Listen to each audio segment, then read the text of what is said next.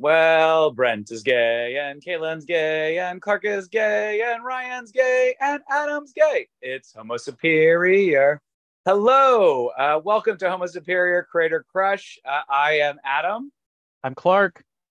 and we are here with the absolutely wonderful Jeremy Whitley. Creator Crush is an interview series, where we chat with our favorite comic book creators, learning more about their work, their thoughts on the industry, and what makes them so darn special. We've got Jeremy Whitley. He recently wrote the wonderful Love Unlimited story on Marvel Unlimited, where Gwenpool came out as both Arrow and Ace, that's asexual and aromantic, further expanding the canon of LGBTQIA plus Marvel characters. His previous Marvel work also includes The Unstoppable Wasp with Nadia Van Dyne and the Future Foundation. He's also an accomplished writer of his own original characters. Most importantly, The Dog Knight, which just came out and was published in mid-May. Then you've got Princeless, as well as Raven, the Pirate Prince. Jeremy, thank you so much for taking time to chat with us today. Oh, I'm glad to do it. Thank you for having me.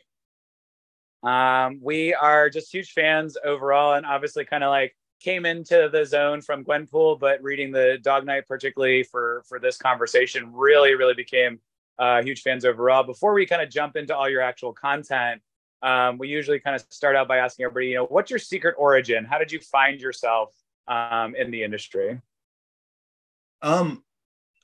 It's weirdly complicated in that I was in love with comics as a kid. My dad was is a big comics nerd. We had a local store where I lived in Livermore, California, which is a suburb of a suburb of a suburb of San Francisco. And we had like a signing with Stan Lee out there at one point, back before like that was a thing that was impossible to get or cost a lot of money. Back when they were promoting the 2099 line was first coming out. I remember this distinctly. And the signing was free as long as you bought a 2099 comic to go with the thing. So I went with my dad and we bought some comics and got them signed. And I think I didn't know much about the like creative process behind comics at that point. But I brought like my own comic that I had made in school. It was a little like X-Men story that I had written in school and illustrated in, crayon and colored pencil myself. And was like showing that to Stan Lee along with like, getting the book I bought signed. And he gave me a like, keep writing, Excelsior kind of thing. So, I feel like that really stuck with me. And I think that story is hilarious to me because it's a cherished memory, but it also is the reason that I am maybe one of the only people in the world who have a Doom 2099 signed by Stan Lee, a comic he did not write. The concept have never occurred to me that I would buy the book that he had written for him to sign. It was just like I had to buy a book for him to sign stuff. So yeah, I have probably the only, if not one of the only, Doom 2099 number ones signed by Stan Lee. A true collector's item, if I've ever heard one, it sounds like. Yeah, something nobody is even looking for. But yeah, I did keep writing. I fell out of comics for a while because we moved to the middle of Western North Carolina, and there were no like comic shops around where I was living. And of all things, I was working at a Blockbuster Video out of college, and there was a comic shop around the corner from us, and the guy who worked there used to do nothing but watch videos all day long. So we'd come into Blockbuster 4 or 5 times a day and get new movies and then just go sit over there and watch them. And he was going through seasons of Buffy, and I was like, oh, my wife is a huge fan of Buffy the Vampire Slayer. And he was like, well, they just started a new season in the comics. She'd probably love that. Mm-hmm. And that's how I ended up getting back into comics, as I went in to pick up copies of the first couple issues of Buffy for my wife. And in the process got recommended Whedon's X-Men stories. And then because I enjoyed the stuff Brian K. Vaughan did on Buffy, they were like, hey, you should check out this book, Why the Last Man.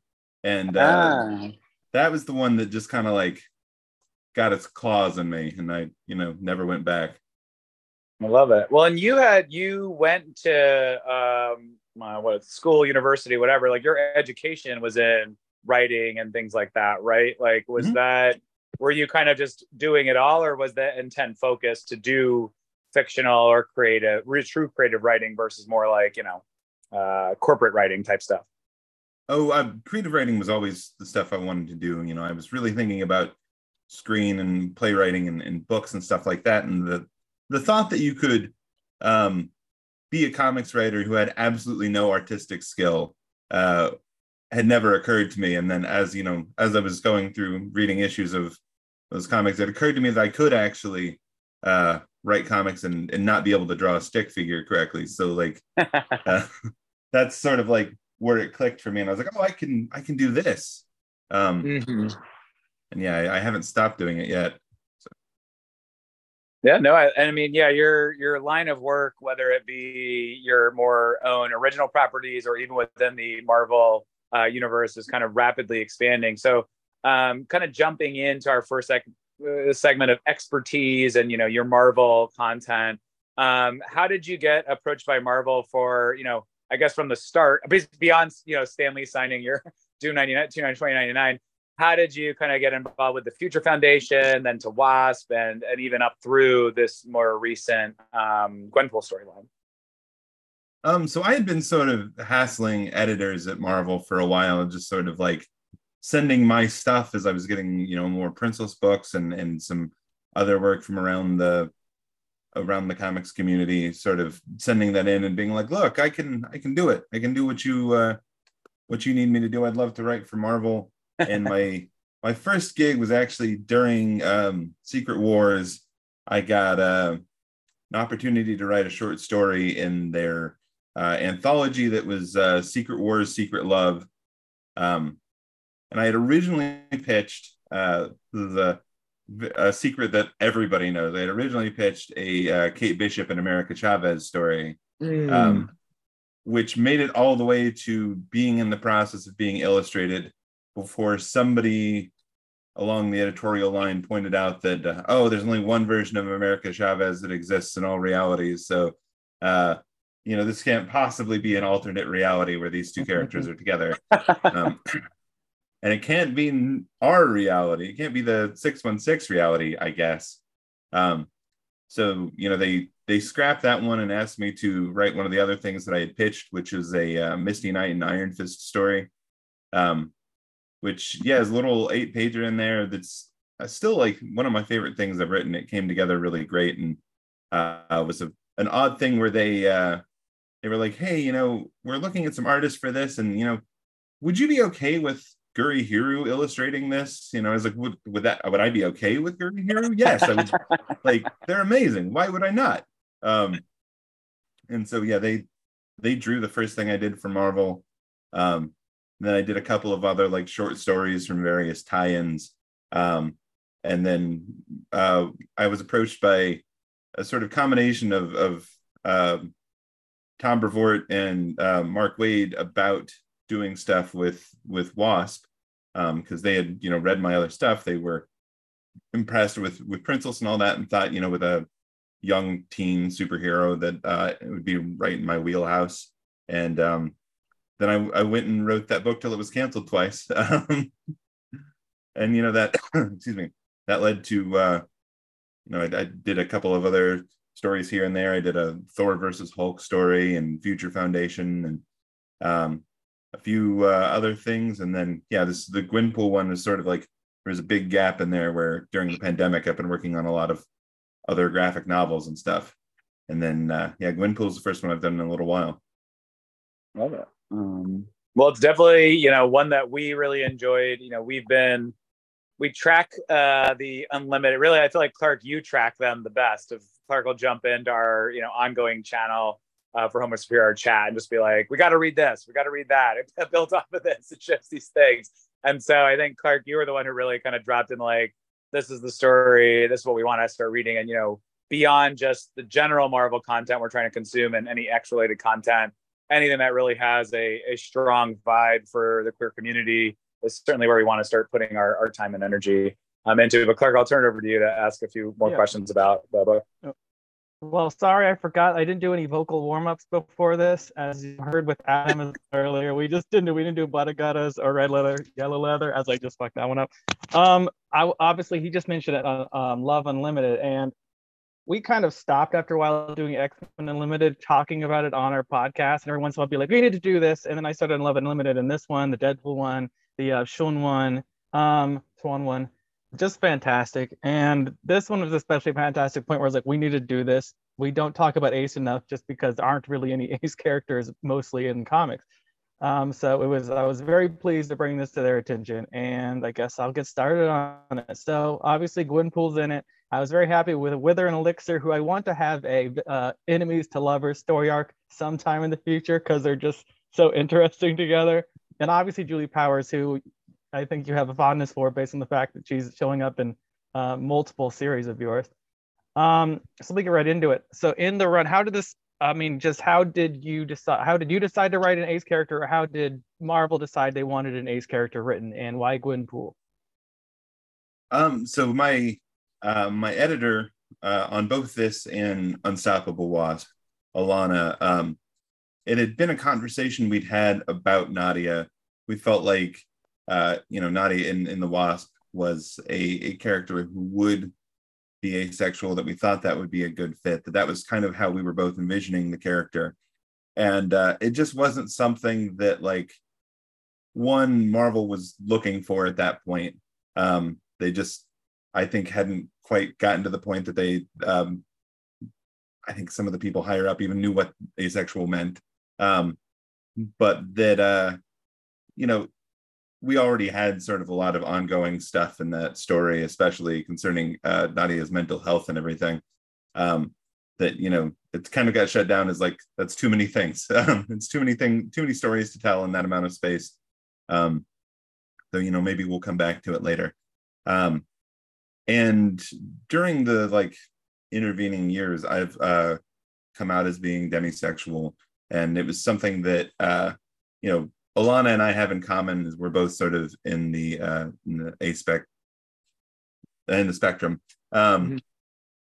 And she had been sort of lobbying to do a story in this Love Unlimited, because we're telling all sorts of love stories in there. There are a lot of queer love stories in there, and she had wanted to have a chance to do something with an asexual character actually coming out and saying all of that, which is not always an easy thing to do, particularly with people in the ace spectrum in a superhero story, because it has to be a case where there's not a case where they just get a crush on somebody and you can tell that story as part of the ongoing thing. You kind of have to tell people. So, in this case, we had talked about Gwen before, and I think she has a lot of vibes that I think a lot of ace people relate to. And she was one of the ones that Alana had been pitching, and she contacted me to let me know that she had gotten the okay to go ahead with this story, and she wanted to put together a whole team that was on the ace spectrum. So she put together myself and our artist and our colorist are all on the ace spectrum, as well as our assistant editor. And yeah, it's sort of that was what they had when they came to me. It was this is what we're going to do. We know where she's starting because we know where she is right now. She's on Krakoa. She's doing the mutant thing. It's basically more or less where she got left at the end of Strikes Back. And, got to figure out how to get her from there to figuring this stuff out and all that. And so we kind of sort of sat down and paced it out. And we're what are the beats we want to hit in here? And of course, I brought in my beloved and person I treat horribly, Julie Power. I've now put her in 2 relationships that I've broken up. So she's been through some stuff between Future Foundation and this, and gosh, before I came along, Avengers Academy and the Loners, she's really been through it. She did seem very much more, at least healed. I know she still got sort of at least she got to help a friend through their journey and their experience. But you're right, like having read this first and then gone back to the Future Foundation stuff, it was always very like, oh yeah, man, she's always having something going on. Yeah, she's sort of, even in Avengers Academy, she sort of became like the queer teenage hero Sherpa. She's just sort of like helping the other queer teens come out and figure out their stuff. Yeah, she's had quite a path. And in Runaways, like she was dating, and then suddenly like, shoot, I just lost my head. Nico and whatchamacallit started dating instead of, they kind of threw her aside at some point. Yeah, she was dating Carolina. Yeah. Then within the length of one story, she got de-aged to be a child and then re-aged and dumped by her girlfriend for the girl that her girlfriend had been hanging out with for some time. Issue 1 of the entire run of, not run, but their existence. Yeah. Poor Julie. She's had a rough time. I particularly appreciate what you noted in the sense, like, to assemble an entire team, particularly on not just a like LGBTQ plus team, but specifically people that identify on the asexual spectrum. I think that's so amazing. And I don't know, I just want to highlight that I'm like, that's the kind of representation that needs to kind of keep happening. And to see, I don't know if you want to comment on anything, like how was it in working in that environment versus like what might have been a more like, you know, you being the only person that really understood or connected with the content, like just kind of getting a little bit more into that.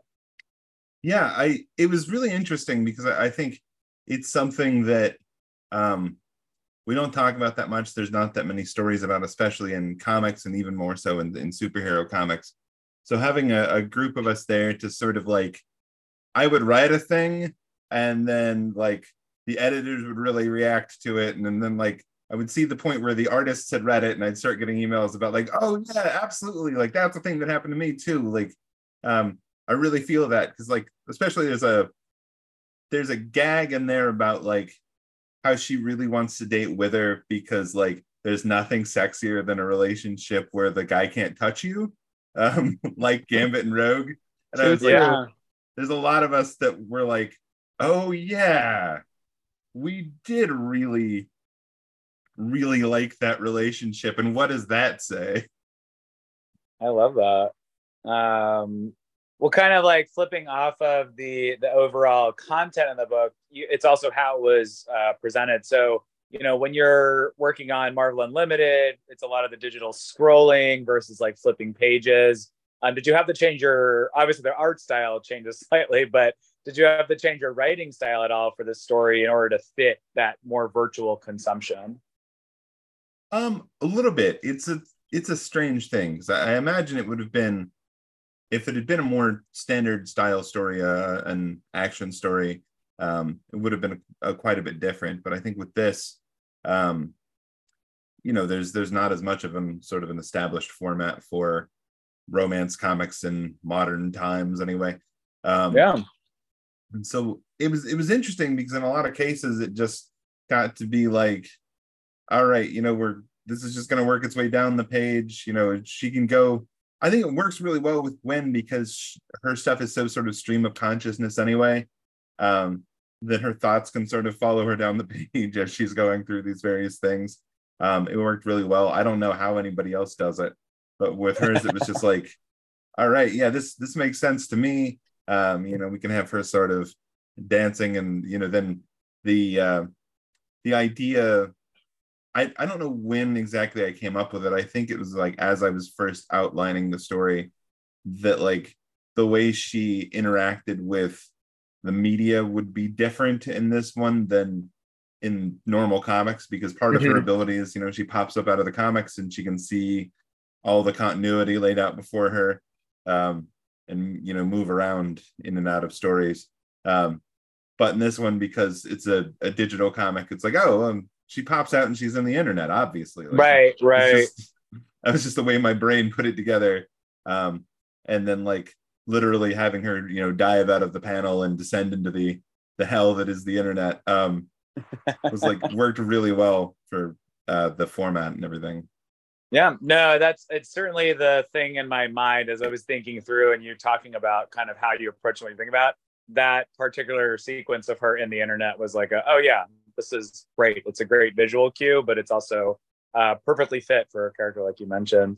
And so we did obviously talk about, you mentioned representation of Ace and Arrow kind of growing, but we're obviously kind of, I think it's even more lagging behind a representation than many of the other letters of our wonderful rainbow alphabet. But you've got, Todd and BoJack Horseman, Lord Varys and Game of Thrones, Yelena Belova, actually. Well, I think she's confirmed in the comics, but not necessarily in the MCU. But I hope they kind of keep that up. And then obviously Nadia Van Dyne that you wrote, as you mentioned. What are you really hoping to see for representation next in the space? Where are there characters that are top of mind for you that like you would ever want to work with, thinking about them as asexual? Like just trying to get a sense of how you'd like to see that keep growing. That's an interesting one because yeah, I mean, Nadia has recently been confirmed actually in the Pride comic that came out just a few weeks ago, as we're talking about it now, which is a Gwenpool centered comic where she's putting together a team of ace heroes.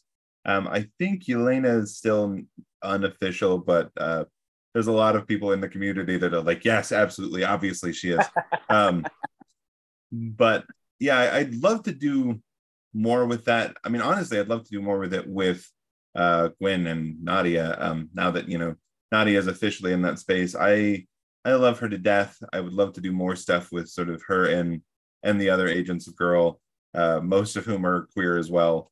So having a chance to play with those guys again is always on my list of things I'd like to do. As far as other characters that I would like to see, honestly, it's I want to see all that stuff sort of happen in a way that's part of the story that fits in there. Honestly, it's the one thing that I feel like we are lacking in that space is having those stories be part of the general continuity, be something that appears and is talked about in books that have an issue 10, for instance. Things that are ongoing and that people will read monthly, rather than being constrained more to the digital and specials spaces.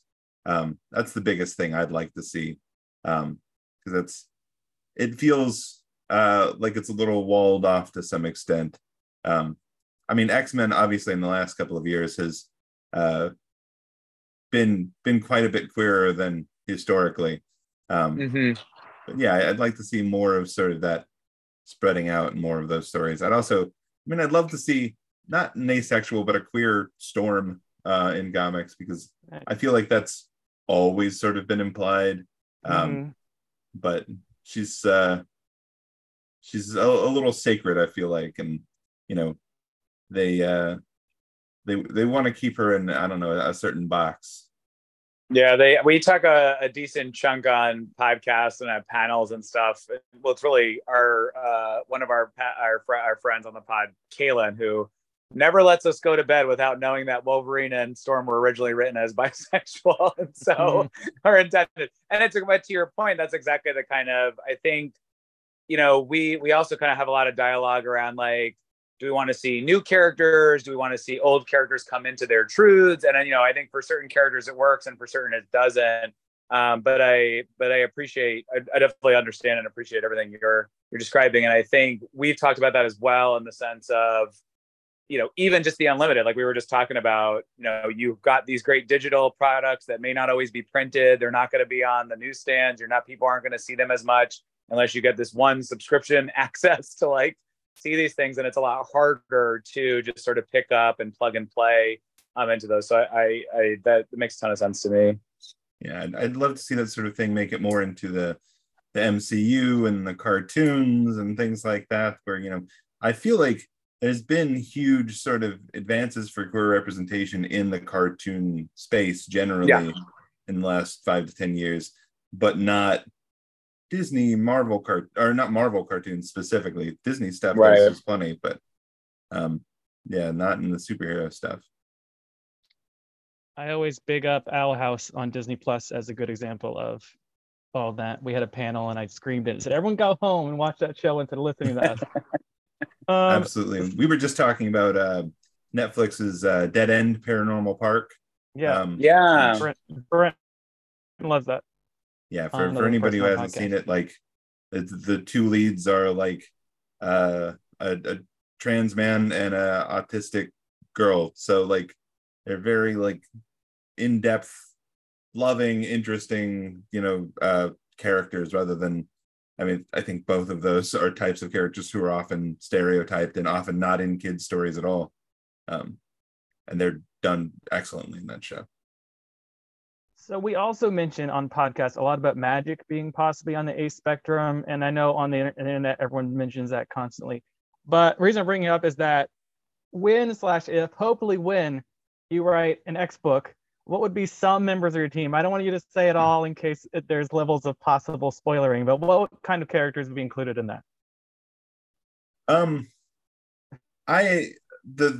The little bit of X-Men I have written, I wrote one story back during the back during that brief time where there were giant monsters running around everywhere, and everybody had a one-issue special for all of the giant monsters Unleashed. I did an all-new X-Men story in there. And they were like, all right, we need you to use Laura X-23 in the story. And I was like, great, got it. Can I use Gambit? Because like I will have Gambit in this story if I can use Gambit. He will be here. I know he's not part of this team, but he is going to show up. This thing is going to be, if I have to set it in New Orleans, I will. Yeah. They had a really good team up when they were in that one X-23 series, but 8 years ago. Was it Marjorie Lewis? I don't remember. Yeah, both Marjorie Lewis and then Tom's one that came after that. They had a lot of Gambit and X-23, but I love Gambit to death. I want him to. I've always wanted to write like a Gambit year one kind of story. The sort of like, soft teenager who's trying to steal cars to impress girls and things like that. But yes, I think. Sounds right. Yeah, I think.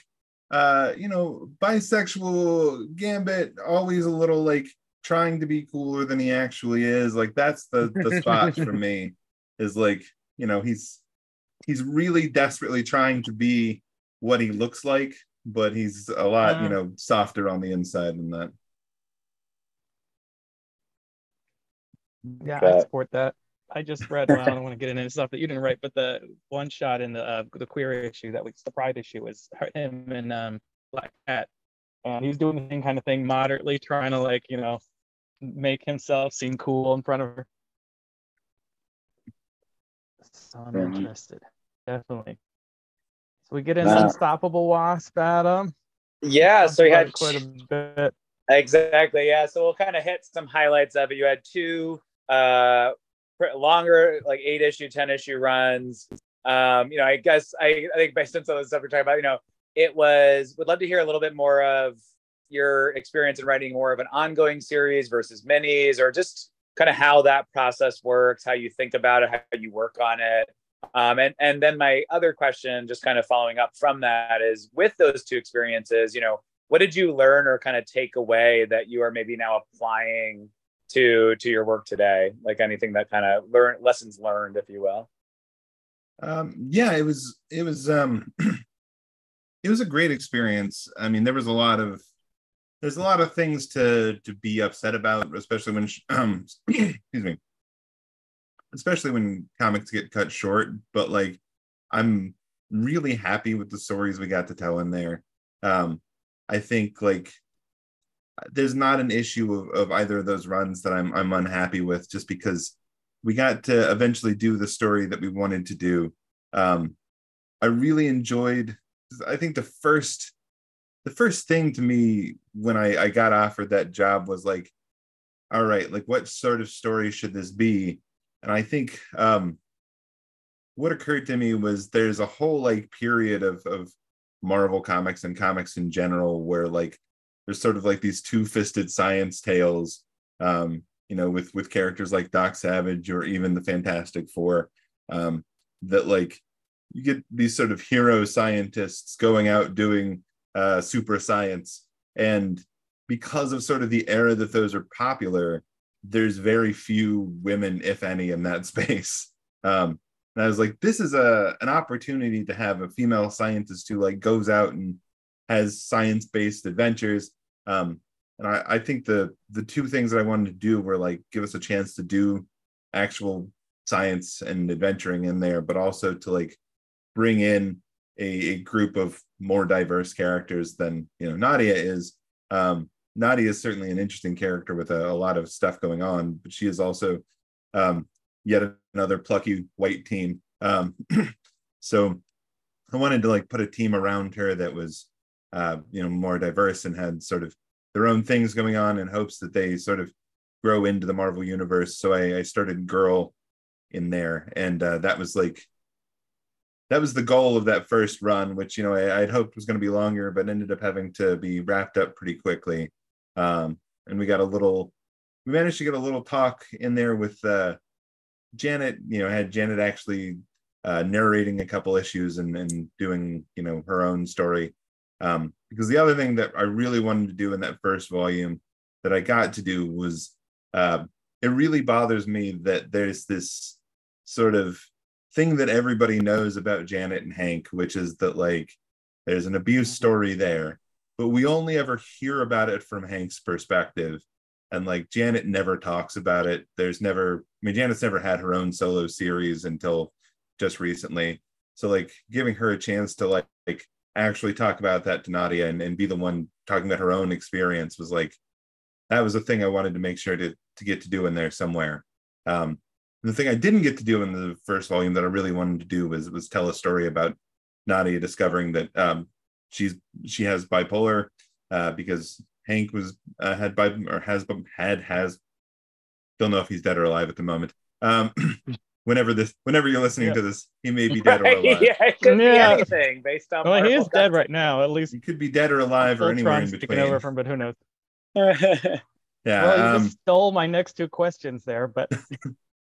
Yeah, but I wanted to make sure to tell that story because I thought it was a good opportunity to tell like a good 21st century story about mental health and superhero comics, because the original story where he hits Janet and then goes crazy, has a mental break, like that they've described 4 or 5 different things throughout history, varying from multiple personalities to bipolar to all these other things, was obviously not handled very well.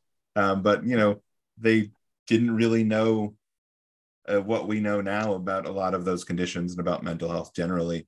So like having an opportunity to have this character who is without question like a positively regarded character, somebody who is upbeat and happy, and still has to deal with mental health issues, was important to me. And we didn't get to do that in the first run. And luckily we got to come back for the second one. And I was like, I know that's what I'm going to do this time. Like that is the story I want to make sure to get to. So we built sort of the AIM story to get to that point where, there's these series of things that Nadia is trying to juggle.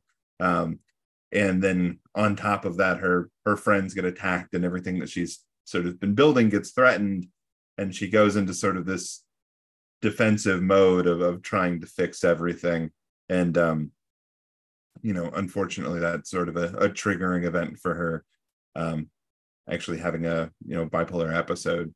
And like, we got a chance to really tell that story and to like interview a lot of folks who deal with bipolar disorder themselves, or who are psychologists who work on that stuff, who have worked with folks, and be able to tell a story that like got a little bit of all of that, and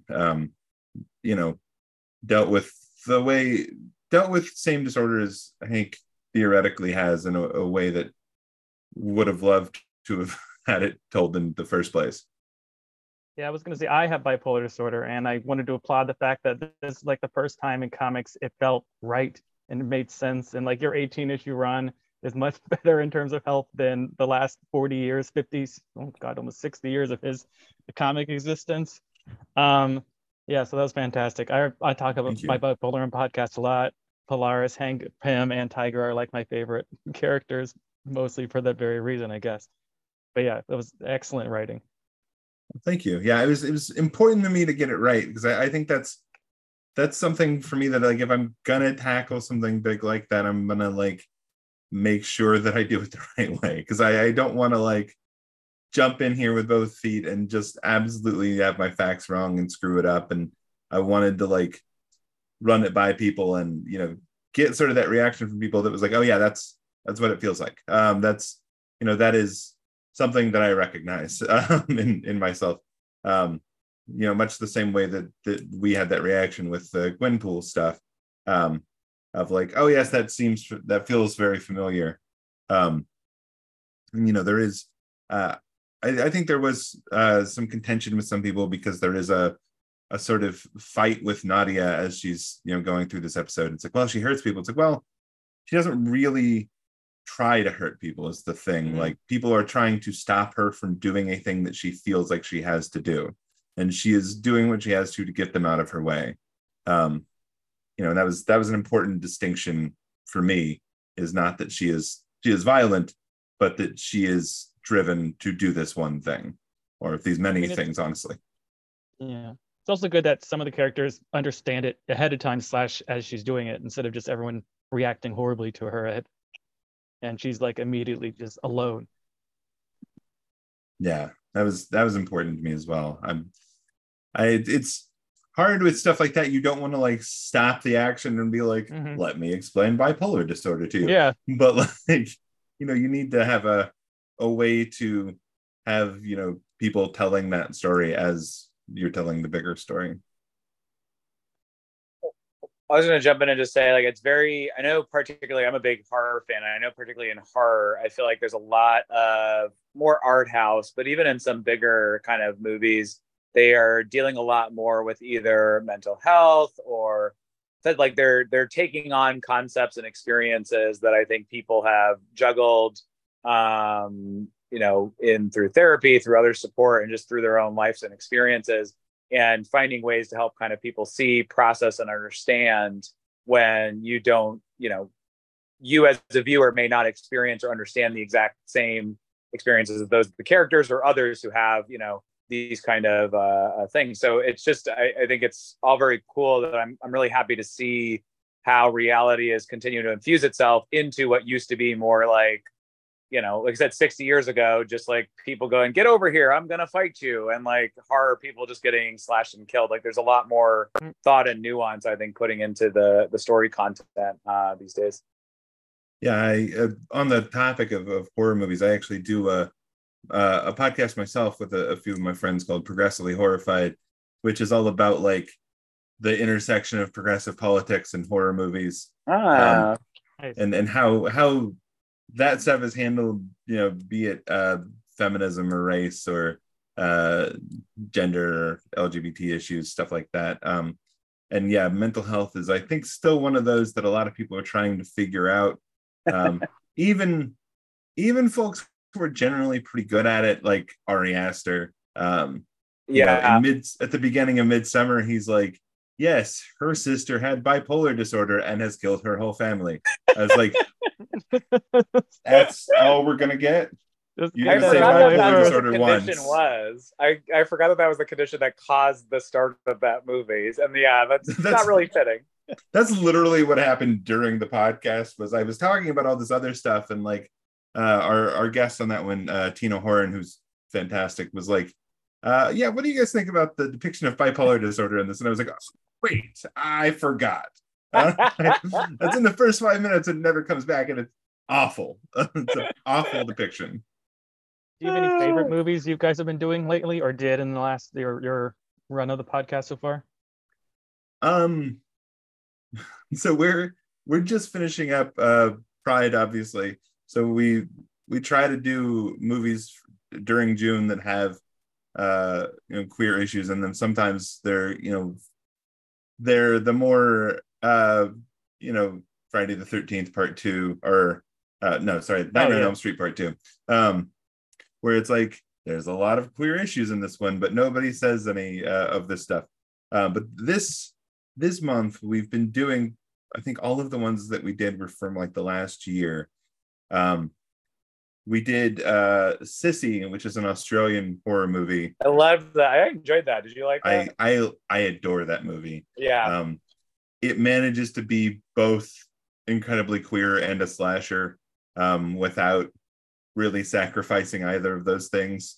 And the other one that we've watched that I really liked was Bodies, Bodies, Bodies, which is, I know, a very divisive film because it is sort of like, yeah, there's really nobody you should be rooting for or like in this movie. Do you hate it? Yeah.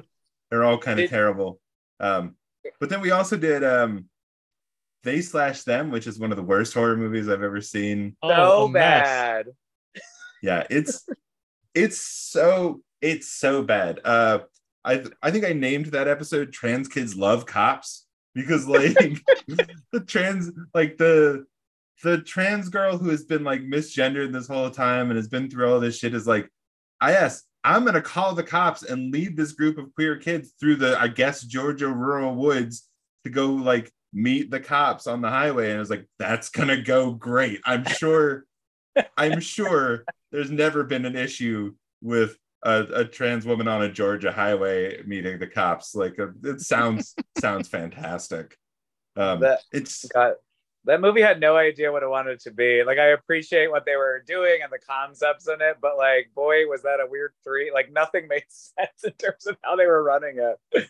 Yeah, it's so interesting to me because like, I feel like, so we talked about those three and Knock at the Cabin, which, boy, there's a lot to talk about with that movie. But like, I feel like the two of those movies that were like straight directors, all of the like queer people are angelic. And then the two that are obviously like queer people writing and directing them, all the queer people are awful, but like really relatable. Yeah, like They / Them and Knock at the Cabin is cool. I don't know if y'all have watched that. I really like the book, not like the Cabin at the End of the World. So like at the end of the world. So that I was like, I can't watch. Like I wanted to, but I'm like, I know that I'll hate this regardless. So I should just not watch it at all. Boy, like Dave Bautista really did strap that whole thing to his back and try and pull it to the finish line, but it wasn't there. M. Night Shyamalan is so bad. We've talked about Old on there as well, and that's legitimately one of the worst movies. Unwatchable. So yeah, but I was upset. It's so bad it's good though. At least like it's a great hate watching film because you're just like, what is happening? If it were a half an hour shorter, I would agree with you. That's very fair. You got old just watching it. No, I'm so glad we went down this like horror rabbit hole because Clark and I, we had always talked about, even with doing Homo Superior, we're like, let's do horror stuff, but like, you know, obviously there's some great stuff already out there, so I'm glad to hear it. I do want to jump in just for the sake of time. I want to jump right into your indie work and particularly the Dog Night. So this just came out back in May this year. For anyone who doesn't know this book, what's your sort of like quick elevator pitch on why they might want to pick it up? It's about a non-binary middle schooler who gets recruited by a group of magical dogs called the Pantheon to help them save the world. I love it. Nailed it. The elevator just opened. I have done 3 conventions in the past 4 weeks, so I've got it down. So what's my favorite? Sorry, keep going. No, I was gonna say my favorite character was. I'm gonna stop speaking. Go. What's like one fun, interesting tidbit that you didn't say on the convention circuit that would like? What's like a fun, weird part of this story, even in the creation of it, like just something strange and new that you haven't told anybody yet? Ooh, that's a tough one. I think,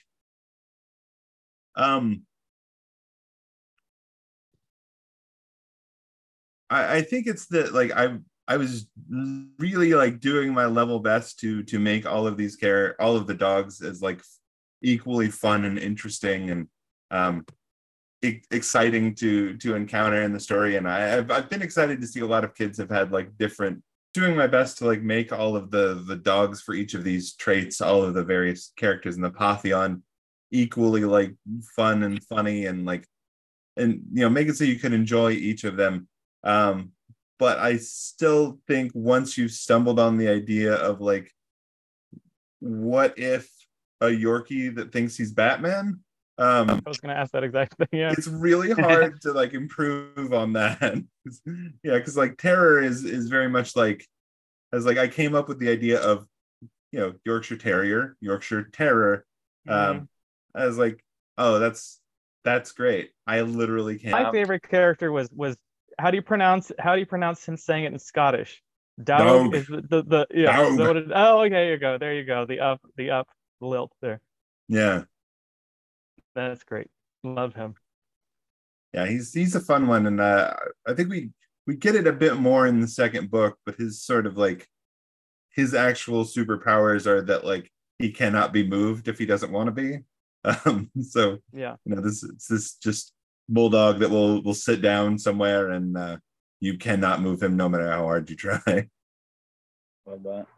I do have a question, like, so again, we're always up for asking writers just in terms of the mediums and the differences and the experiences. So, particularly as it relates probably beyond the writing, maybe even to the marketing, the way you think about, you pitch it, what's the difference for listeners in terms of writing and thinking about an indie book like this, or, a unique book that you're kind of creating versus like writing for a lot of the big house publishing, the stuff we talked about in the Marvel universe?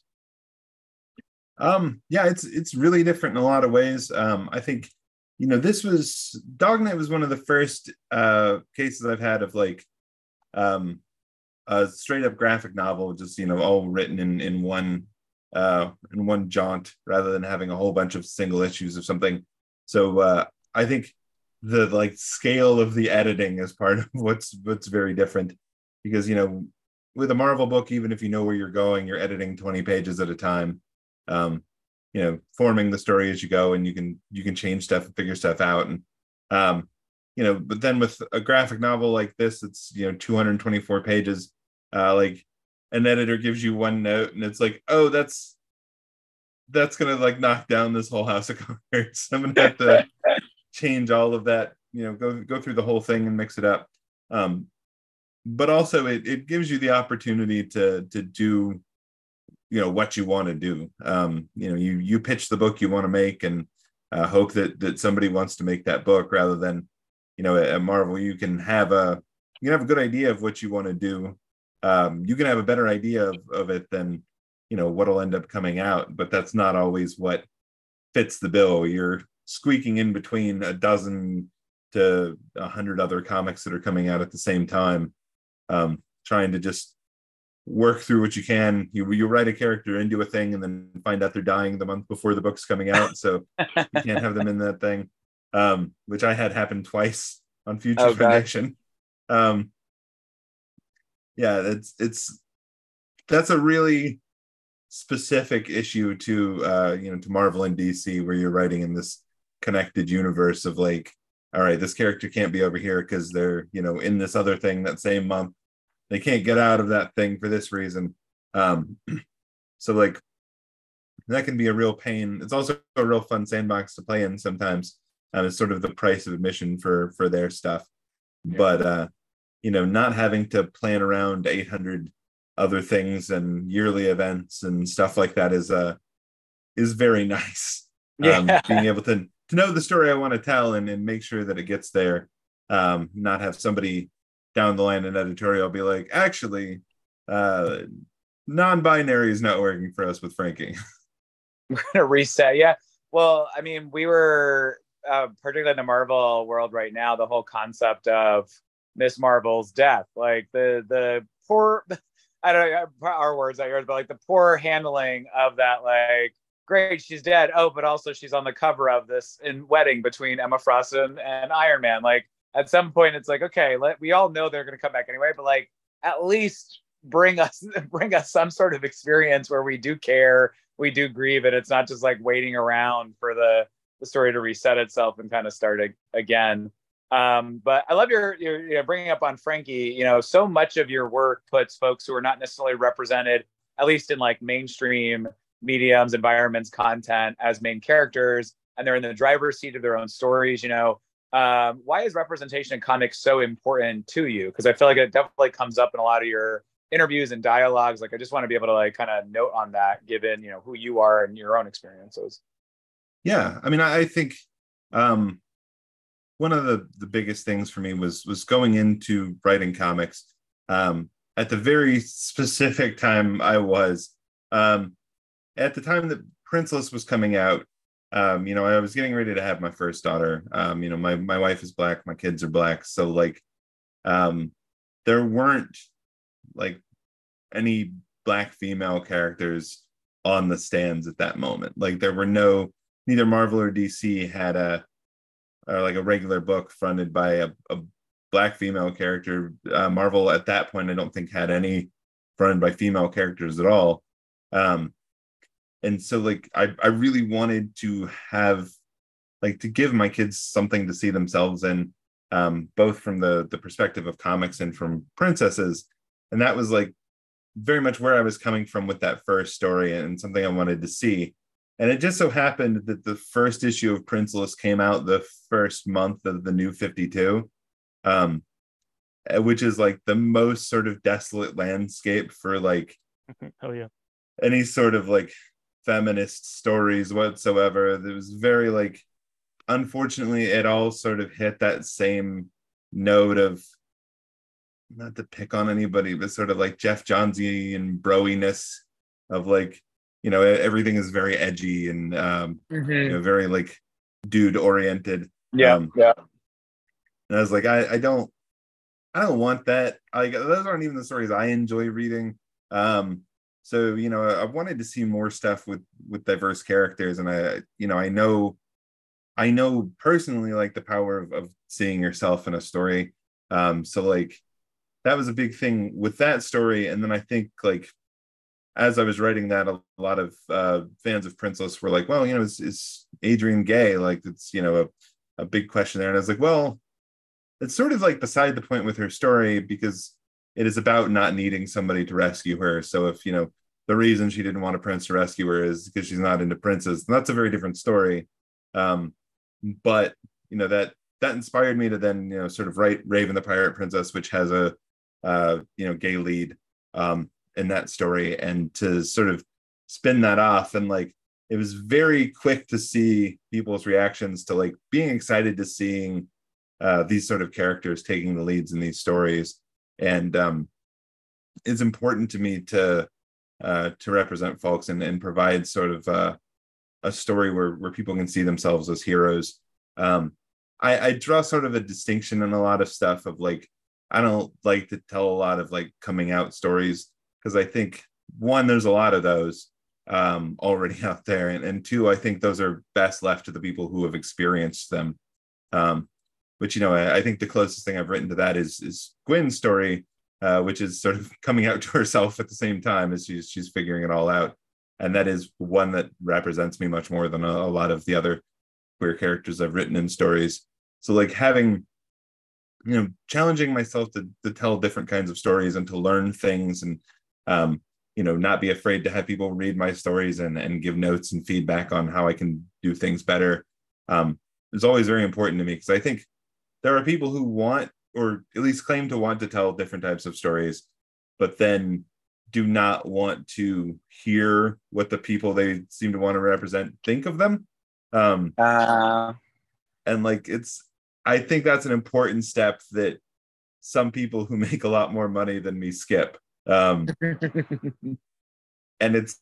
I think it's the most important step, because it's nice to have a variety of characters in your stories, but like if the truth is that you really want to represent people, then like you need to be willing to hear what those people have to say about what you're doing, and do your best to reflect sort of that real life experience. So I've always like, I think I started from Princeless, and definitely with Raven, of like throwing my scripts to friends that are queer women, and being like, here, tell me what's wrong with this. Like, what did I what did I screw up? I'll gladly, proof your stuff if you proof mine.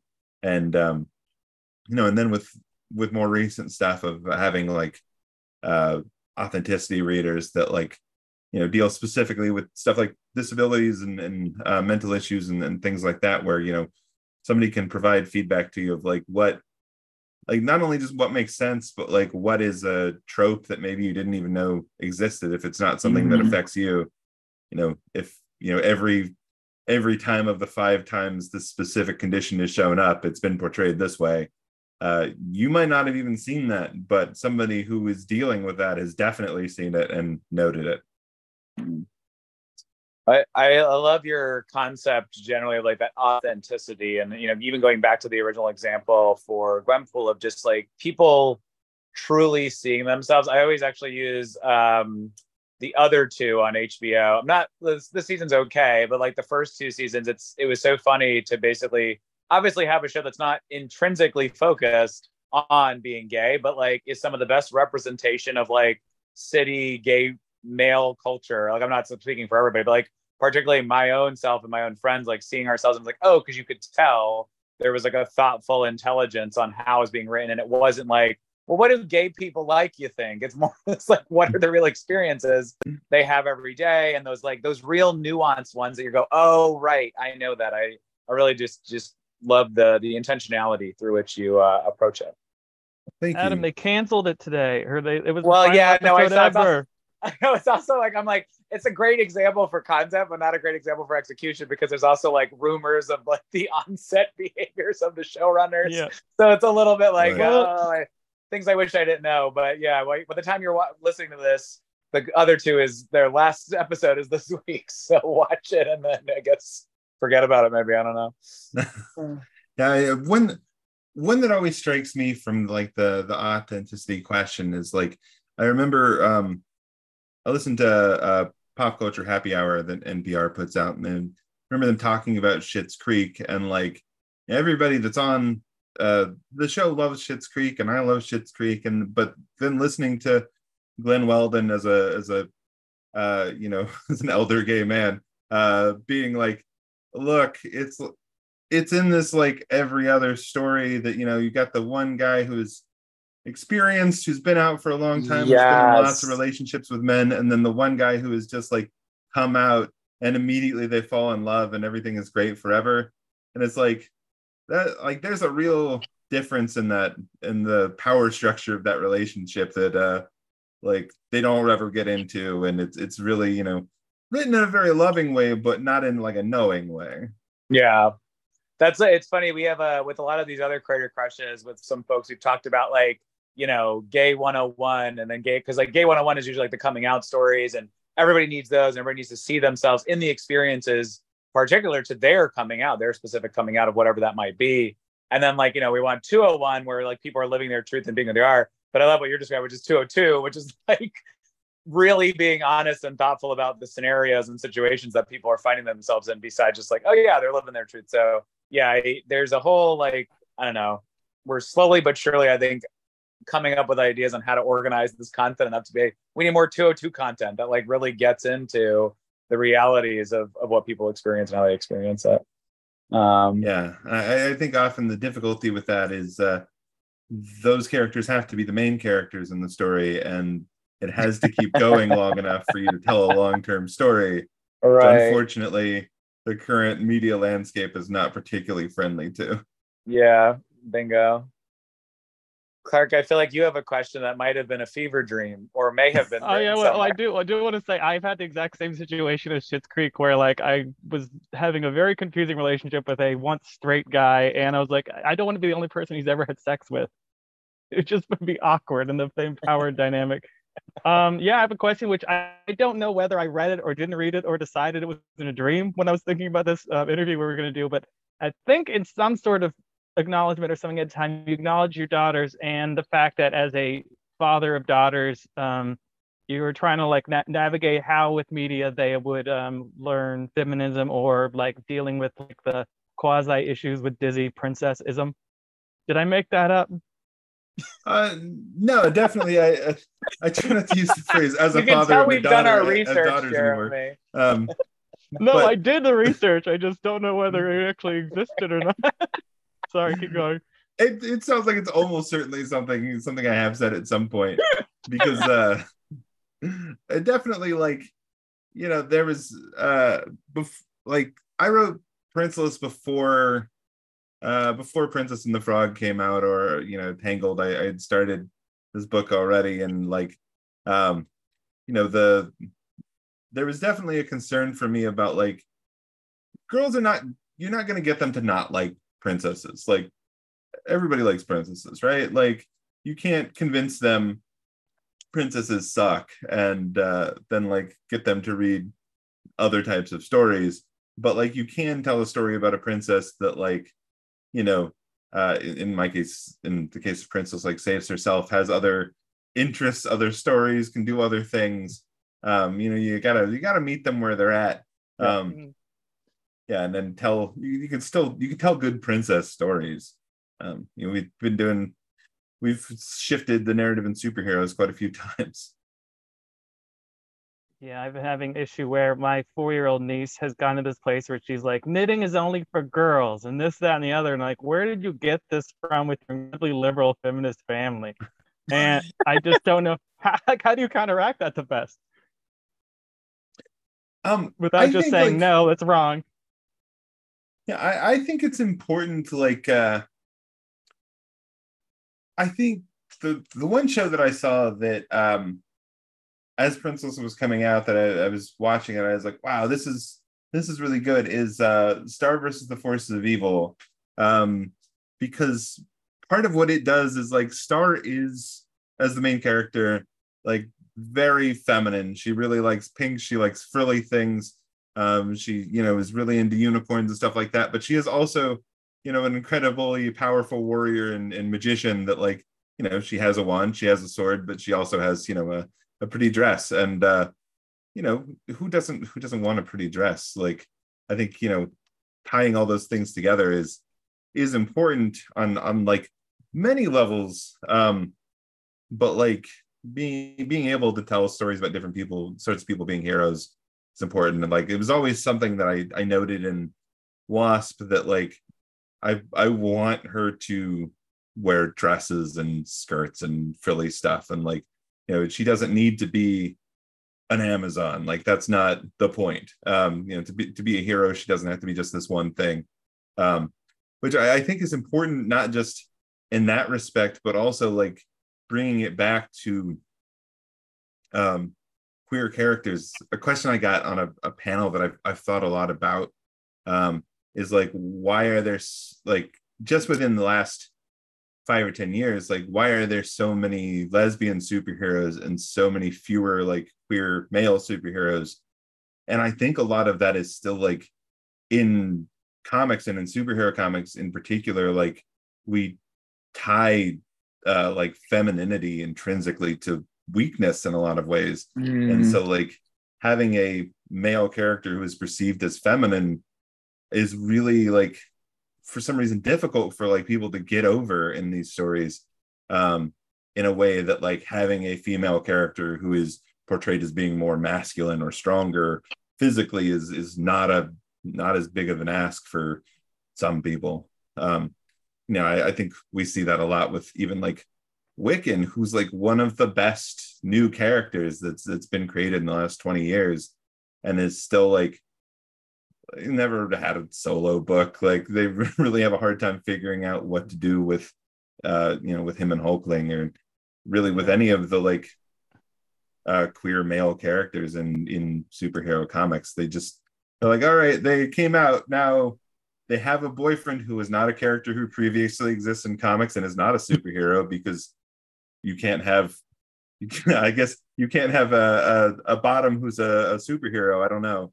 North Star and Kyle, they just brought some normal human in there. Talk about them a lot, certainly, of like, people seem to love them, but certainly this podcast is always just like, just give the fucker power, like, make them both this power couple. Like, I always think of Midnighter and Apollo from DC, of like, I mean, they're obviously like a bit more machismo representation, but at least like they're just a fucking gay couple that's doing shit. Like, let people have that.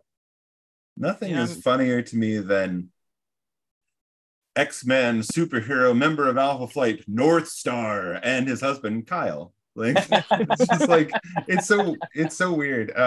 Like, Kyle doesn't have a code name, doesn't, nothing. Yeah, and then Kyle just sort of like popped up out of thin air because they wanted to give North Star a boyfriend, and he just, I guess, hangs around the mansion occasionally and wanders into other books. And then they just shoved a child on them, like, very recently, which was the child that died of AIDS in, like, the North Star coming out issue. They're like, sure, she was a mutant also, we'll throw it at her. Throw it at him. And I was like, oh, okay. Boy. Even less chance for those characters to really have functional books. We're taking 2 steps forward and 1 step back. It's still progress. I'm worried about how Coven of Chaos is going to do with their treatment of Wiccan, because the comics have made him like, he's basically just a Scarlet Witch. They've made him like more of like his mother, to the point where it's almost just the same thing. I mean, except for his boyfriend. Yeah, we're already characters. Yeah, I love the Kieran Gillen version of the Young Avengers. I'm just like such a sucker for that run. It's so good. They're all portrayed so well, and people have had so much trouble following up on pretty much any of those but Kate. If everybody else they've had just so much trouble making any of them stick or work in any sort of real way, and that they then felt the need to do everything that they've done to the continuity of America Chavez is unfortunate. Oh my gosh, 3 times over or something's exhausting. Just keep the first one. Yeesh.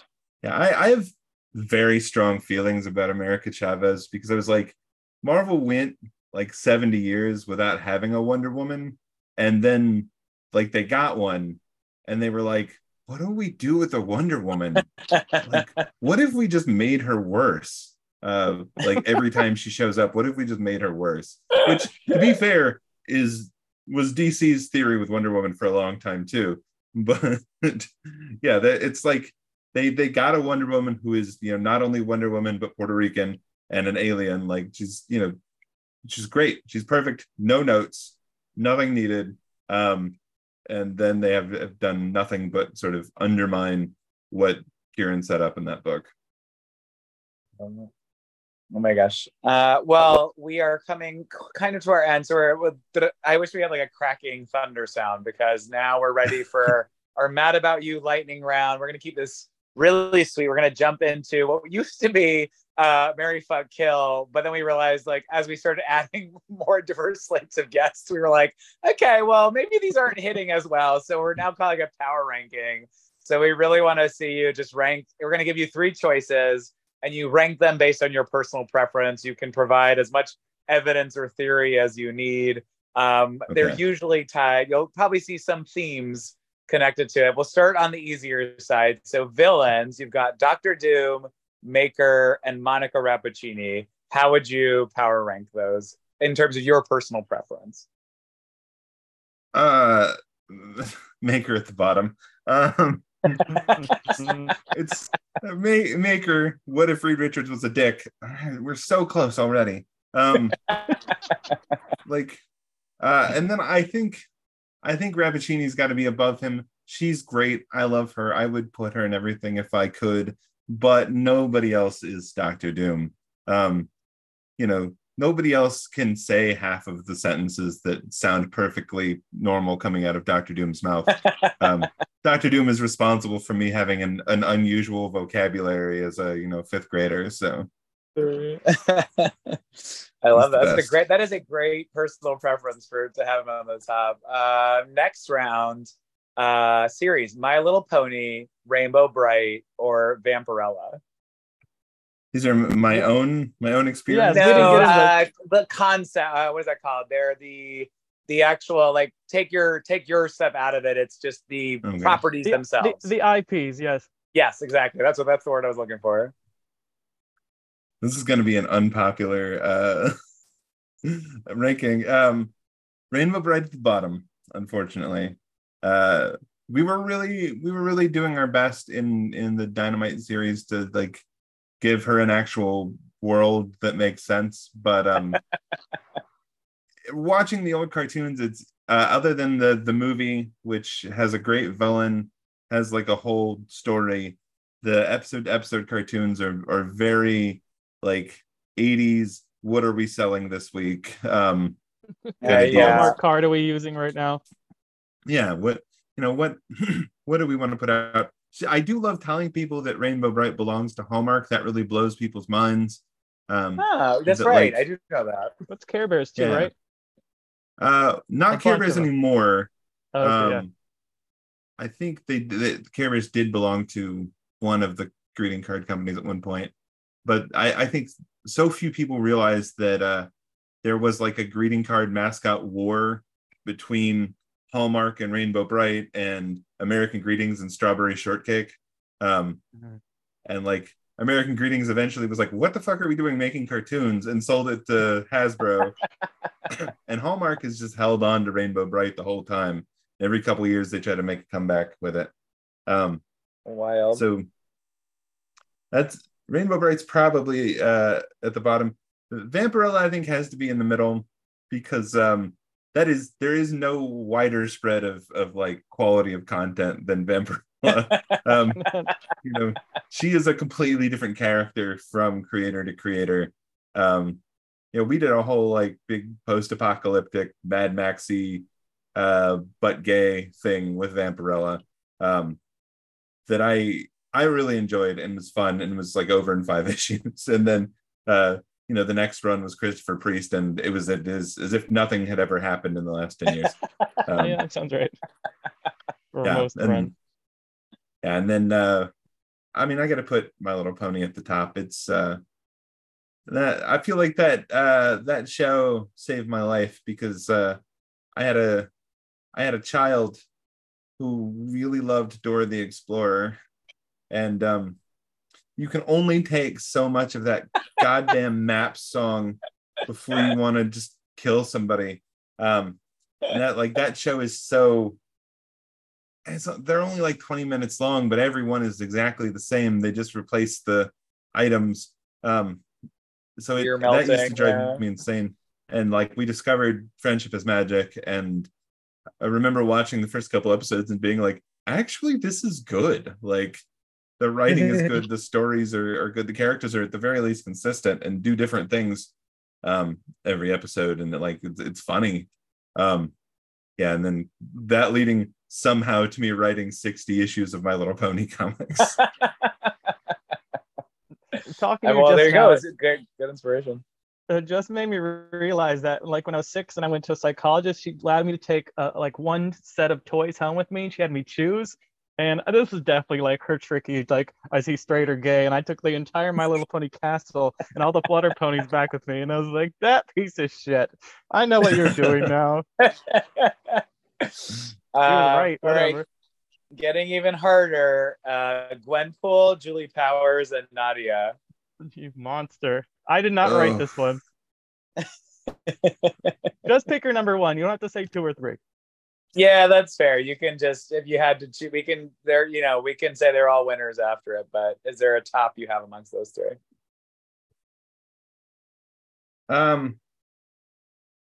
That's tough. I do love Julie. I would love to write more with her.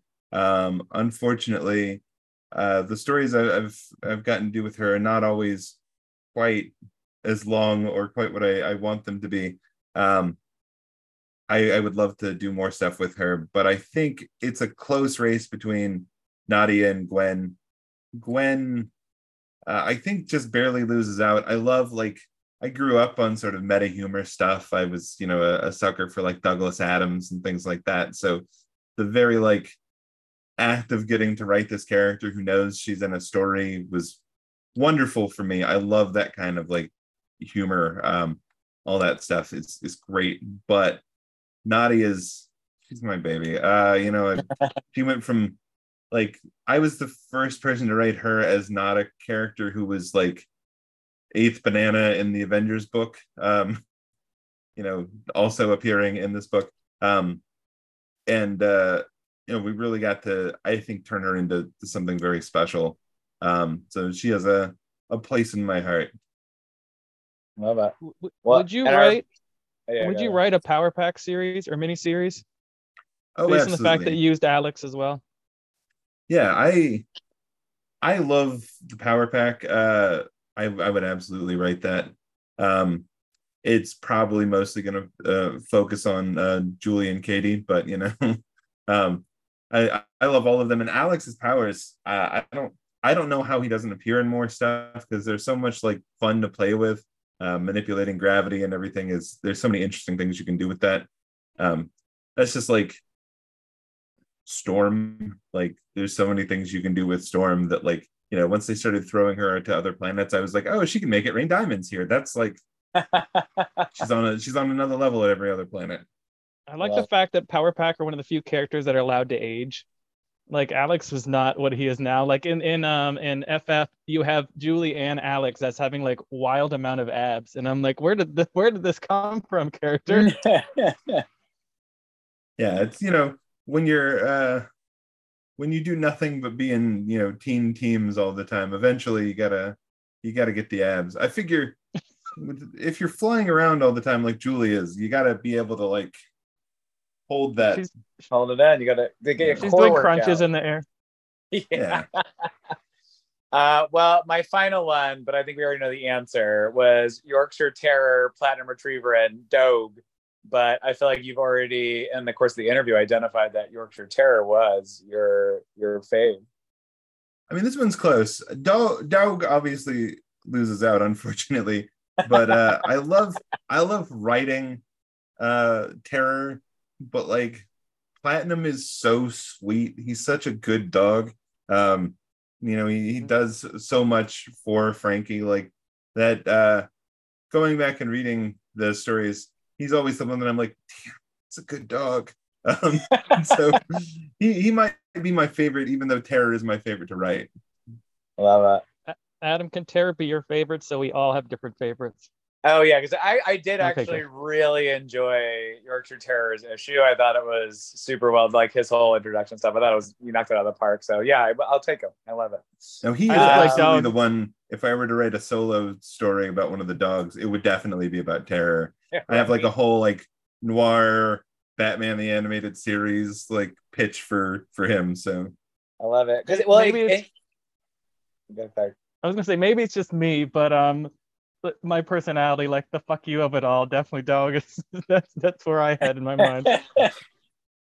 It was only because, especially in thinking, and I hope obviously it continues to get good buzz and get pickup, because like particularly with the Dog Night, like I could see the cartoon show or like the movie or something, and I like I'm no movie exec, but like that particular sequence where Yorkshire Terrier really shows up and gets time with Frankie, I was like, oh, this would be one of those iconic moments of the movie or the the TV show, whatever, where people love that and it gets embedded in their brain. So I think there's a lot of opportunity to kind of keep growing that property for sure. Yeah, that's definitely in the month it's been out. The one I've seen sort of quoted and thrown back in the most reviews is I definitely saw somebody whose entire review of it was "Justice is my belly rubs." I mean, what sells? Get that. What? So you were talking about that you're on the road, I think. So do you have any? What are the upcoming Comic-Con, sci-fi conventions? Where can we find you the rest of this year? So I'm taking July off. I'm not doing San Diego because that's insane. It's just a lot. I think in August I think the only thing I'm doing is a My Little Pony convention called Everfree Northwest, which is up in Washington. And then in September I'll be at SPX in Bethesda. Amazing! Yeah, do that. Yeah, that's a great show. A lot of fun. And then I'm doing Granite State Comic-Con the week after that. And then I'm doing the Boise Comics Art Festival, which I'm excited about because it's being held at a zoo. Amazing. To sell comics at the zoo. I love it. Well, thank you so much for being on, Jeremy. Is there anything else you want to plug? Where can our listeners find you? The whole song and dance at the end of a podcast. The Dog Night is out now anywhere books are sold. If you don't see it, you can order it because it comes out through Macmillan, so everybody can buy it. The School for Extraterrestrial Girls book 2 is actually coming out in November from Paper Cuts. So if you haven't read the first one, it's out there now, and the second one is upcoming. And as far as finding me, I am on Twitter at jrome58. It's JROME58. And my website is jeremywhitley.com. And like I mentioned, I have my own podcast where we talk about horror movies and progressive politics. So if you're looking for recommendations for queer horror, feminist horror, horror with more diversity, you can check us out at Progressively Horrified on whatever your podcatcher is, and read about whatever we're talking about at Prog Horror Pod on Twitter. I love it. Lightning round. What is your favorite or one of your favorite horror movies? I mean, I have to ask. We were talking about horror movies. I gotta get this information. The Babadook is my favorite because that is one that stuck with me. It really, really bothered me on like a deep level when I was watching it, and was at the same time also not sleeping and had a young child, and I was like, oh no. This is terrible. This is the worst thing for me to watch right now, but it's really stuck with me. So it's basically like that, and then anything with the Jordan Peele directs. And we actually have a Progressively Horrified list of everything we've done for the last 2 years ranked on our damn it, what's that movie website? IMDb. The other one. Letterboxd. What is it? Letterboxd. There we go. Yeah, it's on Letterboxd. So every year for our anniversary, we go through and rank everything that we've watched. So you can see the whole list all the way from, I think, all the way from the best stuff to Don't Speak at the bottom, I'm sure. We mustn't forget that Babadook is inadvertently a gay character per Netflix's accidental reasoning, and the fact that he's constantly at Pride now. Gay icon. Babadook and Pennywise. Well, more power to them. We love them forever. As for us, you can find us on Twitter at Homo Superior X, on Instagram at Homo Superior Podcast. If there are other great writers, artists, and all thing nerd culturistas you'd like to hear us chat with, make sure to slide into our DMs. We have been Homo Superior. Thank you so much for listening. And thanks again, Jeremy. Bye. Bye.